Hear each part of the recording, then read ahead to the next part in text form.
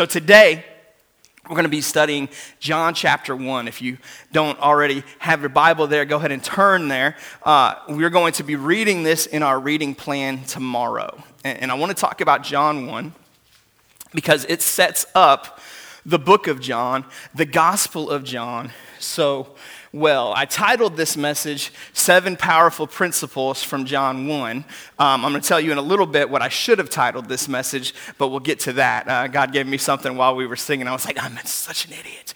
It's amazing how God speaks. His Holy Spirit speaks in worship, and I'm like, I missed a great title. So we'll retitle it that for the podcast, but for your sake, this morning it's 7 Powerful Principles from John chapter 1. John is my favorite gospel. John has always been my favorite gospel. John is different. If you've been doing the reading plan with us, Matthew, Mark, and Luke have different perspectives, but they tell very similar stories. You see Jesus doing a lot of the same things, experiencing a lot of the same things, saying a lot of the same things. We call Matthew, Mark, and John the synoptic gospels. They flow together. They were each written, we believe, much earlier than John was. Bible scholars believe John is by far the latest of the Gospels that was written. They're going to put the date somewhere between AD 70 and AD 100. They believe John wrote this while he was a church leader in the city of Ephesus, to which Paul wrote the book of Ephesians. And so this is before Paul is arrested and exiled to the island of Patmos. It's before the Revelation, which of course is the final book of the New Testament. But John has a really unique perspective. John shares some things with us that the other disciples don't. John, if you're familiar, you probably are. John had a really unique relationship with Jesus. There was a bond between them. Many Bible scholars believe that John was the youngest of the disciples. Some believe he was actually by far the youngest of the disciples, possibly even a teenager, and that Jesus kind of looked out for John as the youngest, that there was some connection there because he was so much younger than the other disciples. John's going to refer to him throughout this gospel to himself as the disciple whom Jesus loved. There was a deep bond and connection there. Now, the reality is each of the disciples Jesus loved, right? Like Jesus loves each of us, and he loves all of us far beyond what we deserve. But John has a really unique perspective on who Jesus is. In fact, each of the gospel writers wrote with different purposes to tell us different things, and we'll talk about that in just a minute. But what we're going to do today is we're going to read through the first 14 verses of John chapter 1 together. So we're going to get a head start, a little preview in what we'll be doing tomorrow in the reading plan. We'll read the first 14 verses. We'll pull 5 of our powerful principles from these first 14. Then I'm going to skip forward and show you a couple other things in John chapter 1 that I think are really important for us to highlight. Last week we talked about the power of beginnings, right? That there's power in beginnings. We looked at Matthew, and Matthew showed us in the very beginning of the New Testament, the very beginning of his gospel, the genealogy of Jesus. It traced Jesus all the way back to King David.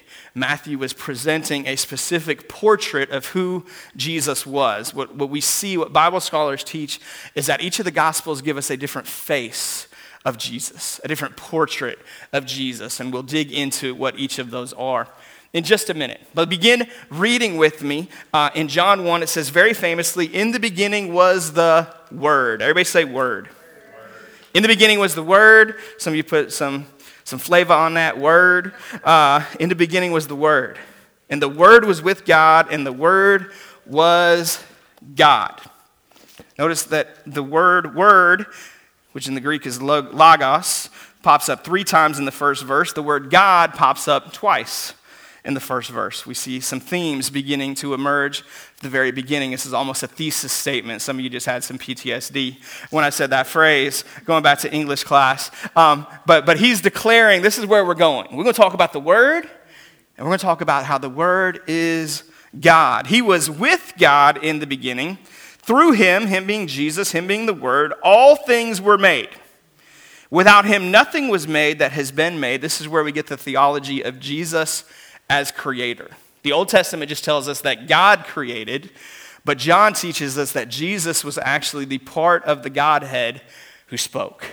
He is the Word, right? We see in the creation story that God speaks. In fact, I believe it's 80 times in the book of Genesis in the first 3 chapters it says, and then God said, and God said, and God said, and God said. Well, John says this is the God who was speaking. Jesus is the God who is speaking out creation. Through him all things were made. Without him nothing has been made that was made. In him was life. Everybody say life. Life is another theme we'll see repeat throughout the book of John. John is all about life. And he said, and that life was the light of all mankind. Everybody say light. Light is another theme that will pop up in the book of John. John is an excellent writer. John has an excellent ability to foreshadow where he's going from the very beginning of his gospel. He says, the light shines in the darkness, and the darkness has not overcome it. Awesome first paragraph to this first chapter of my favorite gospel. John starts differently. It's funny that John's my favorite gospel because John, unlike Matthew and Luke, talks nothing about Jesus as a baby, talks nothing about Christmas, and I'm a Christmas sucker, right? I love Christmas, I love everything about it, and yet there's something about John's gospel that transcends for me, that gives us a picture of Jesus that is so rich and so deep and so full. It's not to say that Matthew, Mark, and Luke are not important. They're extremely important. It's the reason why we've been reading through them the last 7 days. But John gives us something different, something more. I believe the Bible would be very incomplete without the book of John. So today I want to give you 7 powerful principles from John chapter 1. We'll start right here in this first paragraph and pull out a few of them. Number 1 is this: Jesus is the Word. Jesus is the Word. John 1:1 says, in the beginning was the Word. That Greek word there is logos. Logos literally means reason, idea, or word. So in the beginning was the Word. This is this declaration he's making. What is John doing? He's declaring Jesus as God from the beginning. In fact, he says it right there in the first verse. The Word was God. So Jesus is the Word. John's declaring for us Jesus is God. I said that each of the Gospels gave a different portrait of Jesus. Let's talk about those for just a second. Matthew gives us a picture, a portrait of Jesus as King. If you read the book of Matthew this last week, you noticed that the kingdom is a really big theme in the book of Matthew. It talks a lot about the kingdom. Matthew starts, we said his genealogy traces Jesus all the way back to David. Why does he go back to David? Because he's establishing that Jesus is the king. Mark has a different perspective. Mark gives us a picture of Jesus as servant. Now, Mark's gospel, by the way, which you hopefully just read, Mark was not a personal eyewitness to most of the events he recorded. He was actually there for some of them. He actually talks about himself in his gospel at one small point. But most of what he's recording for us is not his perspective. Mark became a disciple, a student of Peter. And so the Gospel of Mark is really the Gospel of Peter. It's Peter's account of Jesus that is recorded for us by Mark. And so Peter, I think it's really interesting that he gives us this picture of Jesus the servant, right? Because Peter was the one who was most valiant. He was the one who was most aggressive. Man, I'm going to fight for you. I'm going to cut somebody's ear off for you, right? And finally, when it clicked, he got it. He says, Jesus is a servant. He came to serve us, and we're called to serve just as he served. So Mark gives us a picture of Jesus as servant. Luke, on the other hand, gives us a picture of Jesus as the man. Now for us, this seems kind of duh, right? Like kind of obvious, like he was the man. At the first century, this was a really important thing to declare about Jesus. In fact, this was more controversial than declaring Jesus as God, was declaring Jesus as a man. At least among Christian circles. There were Christian circles, there were groups of Christians or people who kind of wanted to buy into Jesus that said, I can believe him as God, but he wasn't really a man. He didn't experience what we experienced. He didn't really suffer like we suffered. He was just coming to teach us something. And so Luke's gospel declares Jesus as man. You may have noticed in the book of Luke, he calls Jesus the Son of Man rather than the Son of God. May seem interesting, but he's establishing for us that Jesus can relate to us. That Jesus has gone through the stuff that we've gone through, that he's been tempted, right? Luke gives us the greatest account of Jesus' temptation. Why? Because he's showing his humanity. John, on the other hand, comes in and gives us his divinity. John presents for us Jesus as God. Each of these perspectives are correct. Each of them are important. We don't pick and choose one or the other. All of them make up the King who we serve, the God who created us, the man who modeled things for us, the servant who calls us to serve, right? So each of these perspectives is key, but John's going to teach us that Jesus is God. Over and over again, he's going to demonstrate this for us. He's the Word is God. Years ago, I heard an illustration, and I can't verify for you that this ever actually happened or not, but it's a great illustration whether it did or not. So allegedly, there was a Sunday school class, and the Sunday school teacher asked the class, why does God's Word call Jesus the Word? Why Logos? Why would John declare Jesus the Word? And this girl pops up in the Sunday school class, and she said, because Jesus is everything God wanted to say to us. I don't know if that literally ever happened or not, but I think that answer is correct. Why is Jesus the Word? Because he's everything God wanted to teach us. He's everything he wanted to say to us. Jesus is the Word. He is Logos. So that's the first powerful principle we find in John 1. The second one is this, is that Jesus was before the beginning. I love this one because this trips me out. Right? Like some people do drugs, I read John. Right? Like this will mess with your head. He was before the beginning. How does that even happen? In the beginning was the Word, and the Word was with God, and the Word was God. He was with God in the beginning. Okay, so he was there at the beginning. Why do you say he was before the beginning? Well, this same author, John, is going to have a vision of Jesus a little bit later on, called Revelation, and he's going to record that vision for us. And in Revelation, Jesus declares to John, he doesn't just say, I was there at the beginning. He says, I am the beginning. Right? So if we have our beginning, Genesis traces the beginning of creation, right?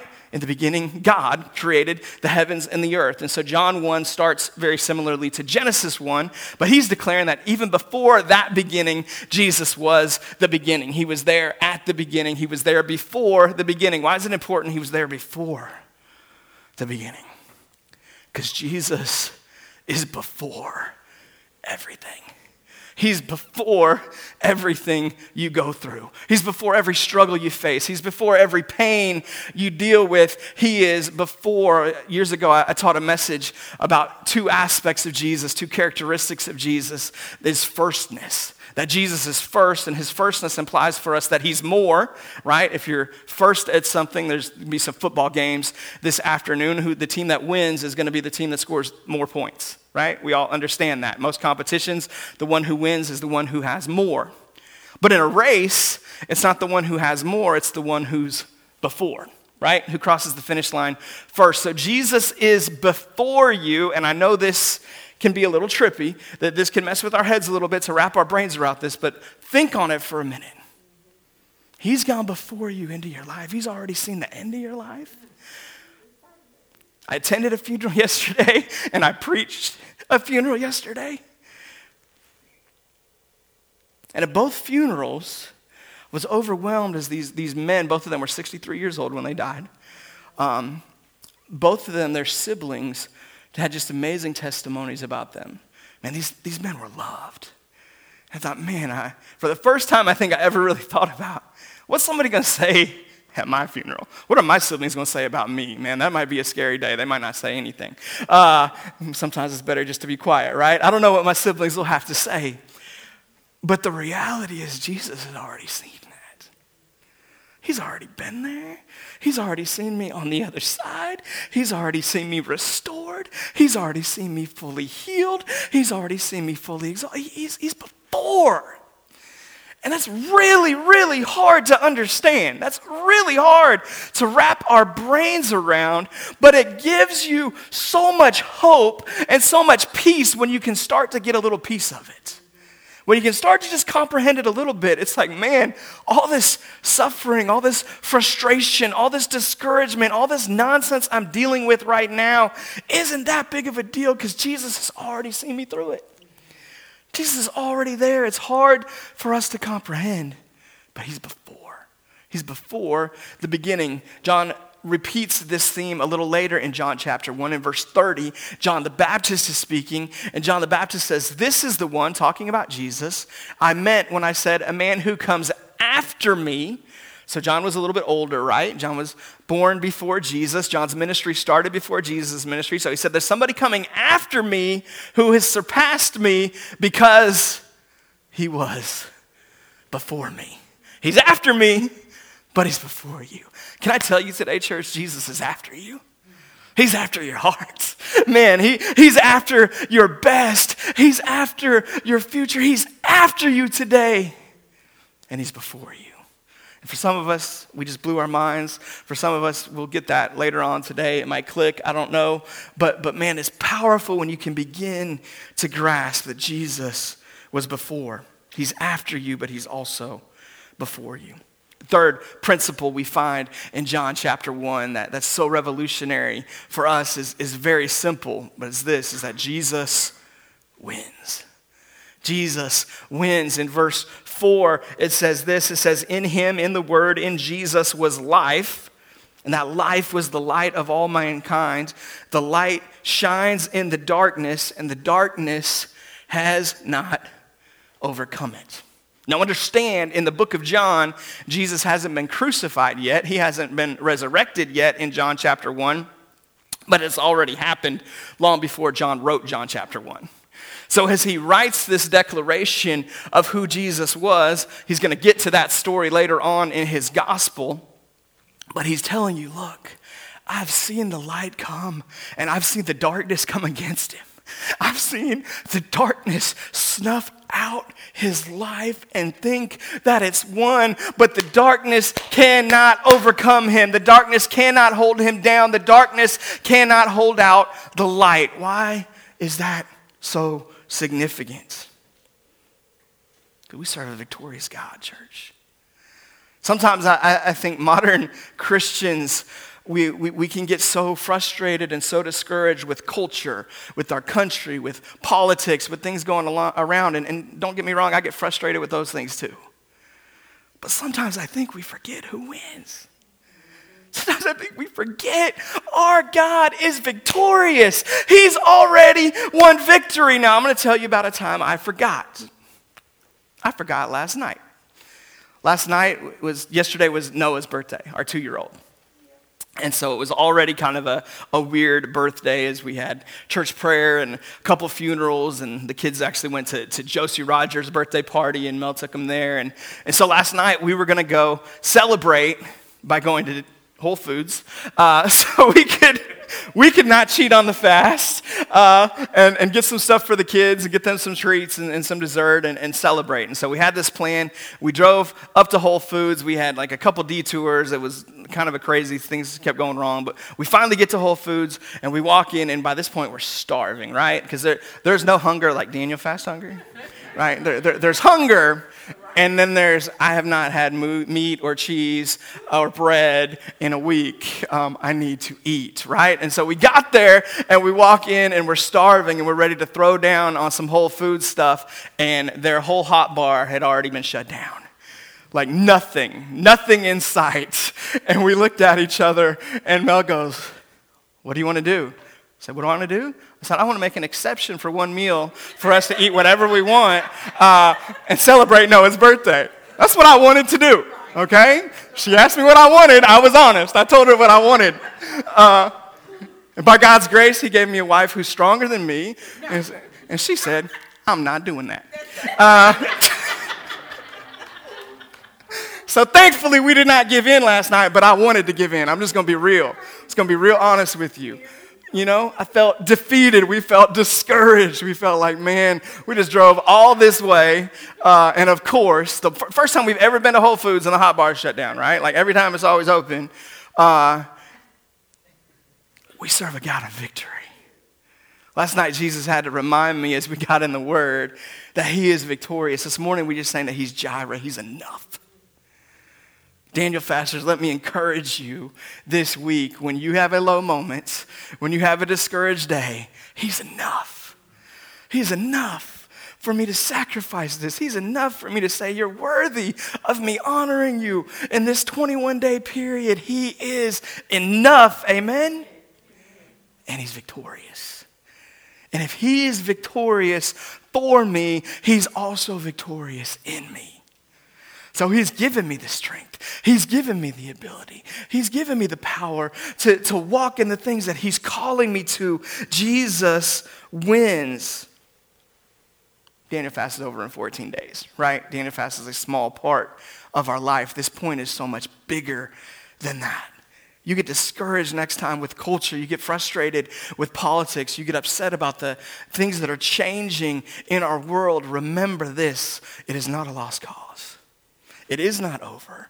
We have a God who is at work and a God who wins. We got a lot of Eeyore Christians out there who are just going around pouting and frustrated and discouraged and talking down about everything out there. And I get it. I understand the frustration. But why do we get frustrated? We get frustrated because we look at the world instead of look at the Savior. And John says, look at Jesus. Man, Jesus is the light, and the darkness has not overcome it. And if it couldn't overcome Jesus 2,000 years ago, when the darkness put nails in his wrists and his feet, when the darkness put thorns in his skull, when the darkness took a whip to his back and ripped shreds out of his flesh 39 times, if they couldn't overcome Jesus, then the darkness can't overcome Jesus today, church.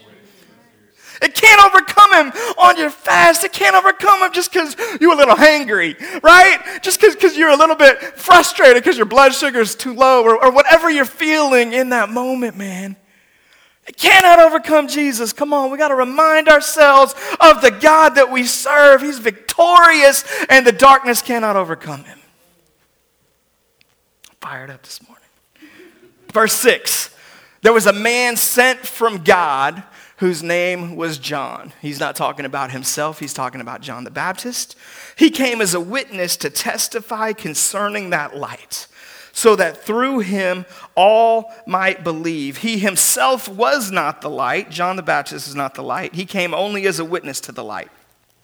Verse 9, the true light that gives light to everyone was coming into the world. He was in the world, and though the world was made through him, the world did not recognize him. Isn't that interesting? The creator, the one who made everything, he shows up and the thing that he made doesn't even know who he is, doesn't even recognize him. It would seem frustrating if I was the creator, but Jesus is better than me. It's good that I'm not. He came to that which was his own, but his own did not receive him. Verse 12, yet to all who did receive him, to those who believed in his name, he gave the right to become children of God. Fourth powerful principle for us from John chapter 1 is Jesus came to be received. That is our job, to receive Jesus. It says to those who received him, to those who believed in his name, he gave the right to become children of God. That's a pretty awesome right, by the way. Right? He didn't just come to forgive our sins, which, man, if he came to forgive my sins, that's more than enough. But he came to give me the right to become a child of God. And what do I have to do to become a child of God? I got to receive him. I got to accept him. I've got to allow him to be who he already is in my own life. I've got to receive him. And so it's our job to receive Jesus. Now, this happens obviously once at salvation. But I believe this happens over and over and over. I believe that life comes with a series of decisions. Are we going to receive Jesus? Are we going to receive his lordship? Are we going to receive his direction? Are we going to receive his correction? Are we going to receive his conviction? Are we going to receive his calling? Are we going to receive his purpose? Are we going to receive Jesus? Again and again and again, we're going to have opportunities to receive him. It's our job to receive him. What happens when we receive him? You become a child of God. He says, Miss Barbara, you're my daughter. He says, Christian, you're my son. He says, Abby, you're my daughter. Brad, you're my son, right? Insert your own name there. He calls you a child of God. What an honor. What an incredible opportunity. And all I got to do is receive him. I love Dwindle's illustration of going to a restaurant. Of course, he's got to talk about food. But I love this illustration of going to the restaurant where somebody pays the bill for him and they're like, what do we do now? Right? Like, what do we do next? What are we supposed to do? Because that's almost how it is with salvation. It's like, okay, it's too good to be true. You give me all this for nothing? Like, you paid it all and I don't have to do anything? And the mistake we can make is we can try to get into legalism where now we try to earn that which Jesus already paid for. And that's a really easy mistake for a lot of us to make. Can I just tell you, your Daniel fast is not earning your salvation, right? We're not calling you to read through the New Testament in 90 days so you can make it into heaven. It won't get you into heaven. You can't read through the New Testament fast enough. Right? You can't fast long enough. You can't fast enough food to earn your way into heaven. It's not about earning something. It's about honoring him and allowing him to move in a new way in our lives. But it's our job to receive Jesus. 2 more verses for you in this section, and then we'll skip down. We're getting close. Verse 13 is talking about these children of God. He says, children born not of natural descent, nor of human decision, or a husband's will, but born of God. And he's given you a right to become a child of God, and that child of God looks a lot different than a child of man. It says you're not born the same way as others are. Obviously, this foreshadows what? John 3. He's going to have this conversation with Nicodemus about being born again. He's going to make this incredible declaration that we're all so familiar with in John 3:16. He's going to talk about how to be born again with Nicodemus. See, we're not born the same way. Verse 14. Maybe my favorite verse in John 1. It's hard to pick a favorite, but this is the one I probably refer to the most. The word, logos, comes back again. What did he do? He became flesh. He incarnated, right? So this is the reference in John 1 to Christmas, to Jesus' arrival. The word became flesh, and what did he do? He made his dwelling among us. It was a popular app a couple years ago called Among Us that came out, and teenagers love to play this game, and Jesus is among us. One of my favorite songs, Little Tag by Elevation Worship, declares, the King is among us. Logos, Jesus, the Word became flesh, and he came to be among us. Why? Because he loves us, because he wants to be with us. He didn't just come to pay a price for us. He came to dwell with us. And then it says this, it says, we have seen his glory. So John's an eyewitness. He's testifying, I've seen his glory, the glory of the one and only who came from the Father to us. And then it says this. I love these little words right here at the end. Full of grace and truth. There's a couple traps in Christianity that we can fall into if we're not careful. There's a grace trap in Christianity where man, God's a God of grace. And we're just going to live in grace. We're going to extend grace. There's also a truth trap in Christianity. God's a God of truth. We're going to stand for truth. We're going to lift up a standard of truth. We are standing on the truth, right? And why did I say those are traps? Both of those people are right. But the problem is when we choose one over the other. Jesus didn't come from the Father full of truth. He didn't come from the Father full of grace. He came from the Father full of grace and full of truth. Not 50% grace, 50% truth. 100% grace, 100% truth. And so what does it tell us as believers in a broken generation, in a sinful world, that God is calling us to be people who walk in extreme grace, 100% grace, who extend grace time and time again, who believe in grace, who champion grace, who stand up for grace while at the same time not watering down truth, not diminishing truth, not denying truth. If we're not careful, we can pick one of those paths at the expense of the other. Jesus, praise God, did not come from the Father and choose one of those paths, but he chose them both. And there's a tension there between grace and truth, right? If you're a parent, you've weighed out this tension at some point. Am I going to extend grace or am I going to extend the rod, right? Am I going to give grace here or am I going to ground you? Am I going to give grace? Am I going to raise my voice, right? There's a tension there that we all weigh with, and so often we pick one or the other when Jesus chose both. And so my challenge for you, this is one of my core values in ministry. My core values for us, our church, is that God has called us to be people of grace and truth. That may be a lonely road in our culture. Because we can all point and we can see churches that choose truth, and we can see churches that choose grace. We can see preachers who choose truth. We can see preachers who choose grace. It can be really easy to find people who champion one of those things and sell out to one of those things. God has called us to sell out to both. Jesus came from the Father full of grace and full of truth. Now, how do we decide which one to operate in which moment? That's where the Holy Spirit comes in. That's why he's given us his Holy Spirit to help us discern, God, which one of your faces do I need to portray right now? Which one of these things are you calling me to walk in this moment? Because sometimes you won't be able to walk simultaneously in both. But Jesus did. He came full of grace, full of truth. Amen? Amen. Moving forward, number 6. Jesus does more than forgive sin. He actually takes sin away. He does more than forgive sin. He actually takes sin away. Let me show it to you. Skipping down to verse 29. It says, the next day, talking about John the Baptist, he saw Jesus coming toward him and he said, look, the Lamb of God who takes away the sin of the world. Something God showed me years ago that I think is so powerful, that's so amazing. And he actually showed it to me in one of the other Gospels. But when Jesus heals, a couple times in the Gospels, instead of healing, he says, your sins are forgiven. Right? And you just read this week. And the Pharisees, they freak out about that. They didn't like Jesus healing, but they really didn't like him forgiving sins.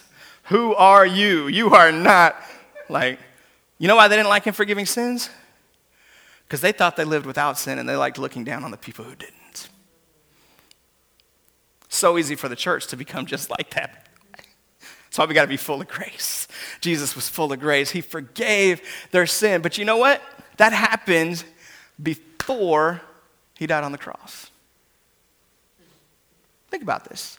Jesus came from heaven and he forgave sins before he ever paid the price for sins. So when Jesus already had the ability to forgive sins, so what did the cross do? The cross gave him the ability to destroy sin. Cross gave him the ability to break our bondage, our slavery to sin. So Jesus didn't come just to forgive my sin. He came to destroy sin in me. He came to take sin away from me. He doesn't say, behold the Lamb of God who forgives the sin of the world. He says, behold the Lamb of God who takes away the sin of the world. When I was a bachelor, I had a couch. I had a couple couches in my living room. I think I got them both for free, so they were in great condition, as you can imagine. And I remember I spilled something on one of the couch cushions, and I tried like every cleaning solution in the house, which was probably like 2 things. And I could not get this stain out of my couch, right? So what did I do? Flip the cushion over. Some of y'all been there. You my people. You don't see the stain anymore, right? The stain's gone. But it was still there. And eventually that couch would get flipped back over, or at some point I actually stained the other side, and when I stained the other side I forgot about the other stain, so I flipped it over and I was like, oh, right? So now I got stains on both sides of the cushion. Jesus didn't come just to flip a cushion over so you can't see the sin anymore. He didn't come just to take the sin away. He didn't come to sweep it under the rug, you know what I'm saying? He came to eliminate it, to destroy it, to absolve it. He paid it all. He paid the price for it. My sin was as crimson, but now it is washed as white as snow. That's the Jesus that I serve. One last thing I want to show you. Skip down with me to verse 40. Powerful principle in John chapter 1. So now in John 1, Jesus is starting to recruit some disciples. He's starting to discover these men and bring them on to his team. And it says, Andrew, Simon Peter's brother, was one of the 2 who had heard what Jesus had said and who had followed Jesus. So Jesus goes out and he's finding disciples. And he finds Andrew, which, by the way, Jesus found each of us, right? He found you. And so it says that Andrew was found and he decided to follow Jesus. What's the first thing he did when he decided to follow Jesus? The first thing Andrew did, verse 41, was to find his brother Simon, you probably know him as Peter, and tell him, we have found the Messiah, that is the Christ. And he brought Simon to Jesus. Last principle for you, maybe the coolest one in John chapter 1 is this, is that found people find people. Andrew got found. He was found by God. He was found by Jesus. He's a disciple. And what's the first thing he does? He goes and he starts recruiting somebody else to the team. We found the Messiah. Now notice this. He had just met Jesus, and he's already telling somebody about Jesus. You know one of the saddest things about the Christian faith is there's a lot of Christians who are bolder when they first meet Jesus to tell other people than they are when they've known Jesus for 30 years. You know why that is? Here's why I think that is. I think we forget. I think we forget what it was like to be lost. I think we forget what it was like to have that aha moment of, he's real, he's true, he's for me, he loves me. See, baby Christians, they're fresh. They recognize what Jesus has done for them. They have no inhibitions. They have no baggage, right? They're like, oh my gosh, look, let me tell you what happened. And they go out and boldly proclaim what Jesus did for them. And yet, once we've known Jesus for a while, if we're not careful, not everybody, but some of us, we kind of lose that enthusiasm. We kind of lose that zeal to find people. I want to challenge you through the Daniel fast, through New Through 30, through this new year, to believe God to expand your heart for the lost. To remind you what it was like to be lost. To remind you what it was like to be far from Him. Because I believe if we could remember, if we could recognize what we once were, it would increase our compassion for those who are in that place. Andrew barely met Jesus, barely knew him. He met Jesus, he says, I'm following you. I'm going to be one of your disciples. I'm coming after you. But hang on just 1 second. I got to go get somebody else. And he went and got his brother. Because found people find people. Who have you found lately, church? I don't say that condemning. I don't say that to put you down if the answer is nobody. If the answer is I hadn't found anybody in a long time, or even if the answer is I haven't found anybody ever. I tell you that to challenge you. Jesus found you to find somebody. You are His agent. You are His representative. You are the tool that He has chosen to bring salvation to the world. He chose us. And sometimes I look and I'm like, Jesus, you probably should have picked somebody better, right? Like I don't know what you were thinking, but He picked me, and He picked you. He found us, and we get the opportunity to find somebody else. So I'm challenging you this week. It may not be in your prayer challenges, but just make it part of your prayer challenge. I'm gonna find somebody. Man, who is in my world? Who's in my family? Who's in my neighborhood? Who's in my school? Who's at my workplace? Who's in my world that doesn't know Jesus? Or I'm not sure if they know Jesus. And make it your mission to find them, to bring Jesus to them, to allow them to know what you know, to experience what you've experienced. John's such an awesome book. I can't wait for you guys to get to read it this week. I know most of you have probably already read it many times, right? Like it's not necessarily new material, but I believe it's going to encourage you. I believe you're going to see these principles flesh out because John 1 is written so well that almost all this stuff we talked about today, you're going to see not just in John 1, but you're going to see it throughout the book, right? You're going to see these themes repeat over and over and over. He breaks the book down into basically two sections. The first section shows us Jesus' miracles. There's 7 miracles in John. There's 7 I am statements of Jesus in John. So you're going to see those in the first section, I think, which goes through chapter 13. It might be chapter 12. The second section is the last week of Jesus' life.